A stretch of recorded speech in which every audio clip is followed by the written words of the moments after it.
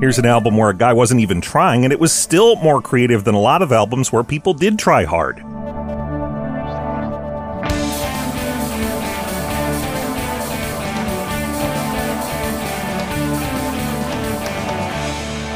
It's time for Cool, Weird, Awesome, a show where we try to do more than the bare minimum. I'm Brady. It's Thursday, August 31st, today in 1945, the birthday of singer-songwriter Van Morrison. His biggest fans and his loudest critics can all agree that this guy does not like being told what to do.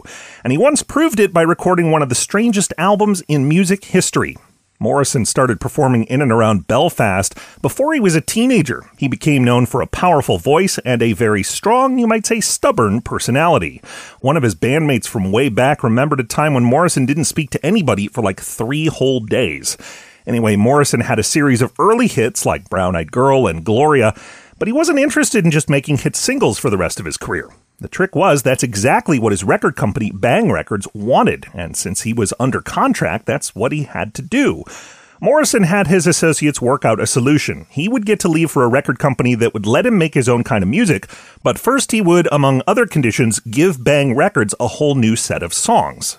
What happened next is what people in our time call malicious compliance. Morrison did go into a recording studio, and he did put some new songs on tape there, but the contract didn't say the new songs had to be good. These songs were barely songs at all. Morrison seemed to be making them up on the spot on an increasingly out-of-tune guitar, and the longer the session went, the more random his songs got.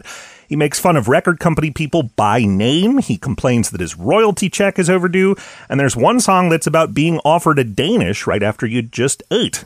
These completely tossed-off songs, plus a bag full of money, were enough to get Morrison out of that old record deal. And he made the most of the opportunity. Not long after he was singing songs like Dum Dum George, Freaky If You Got This Far, and You Say France and I Whistle, he was leading the sessions for his first breakthrough album, Astral Weeks. And unlike that previous session, Morrison was definitely trying when he made that record.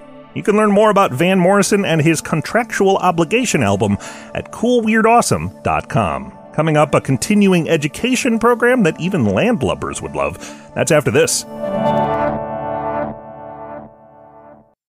When you need mealtime inspiration, it's worth shopping Kroger, where you'll find over 30,000 mouth-watering choices that excite your inner foodie. And no matter what tasty choice you make, you'll enjoy our everyday low prices, plus extra ways to save, like digital coupons worth over $600 each week. You can also save up to $1 off per gallon at the pump with fuel points. More savings and more inspiring flavors make shopping Kroger worth it every time. Kroger, fresh for everyone. Fuel restrictions apply.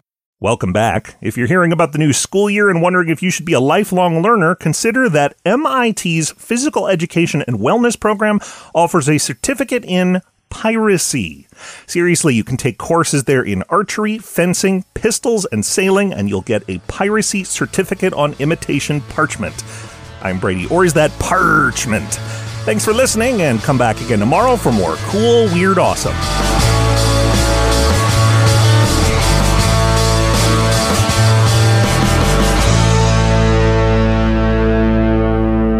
Another helpful Brady Carlson project.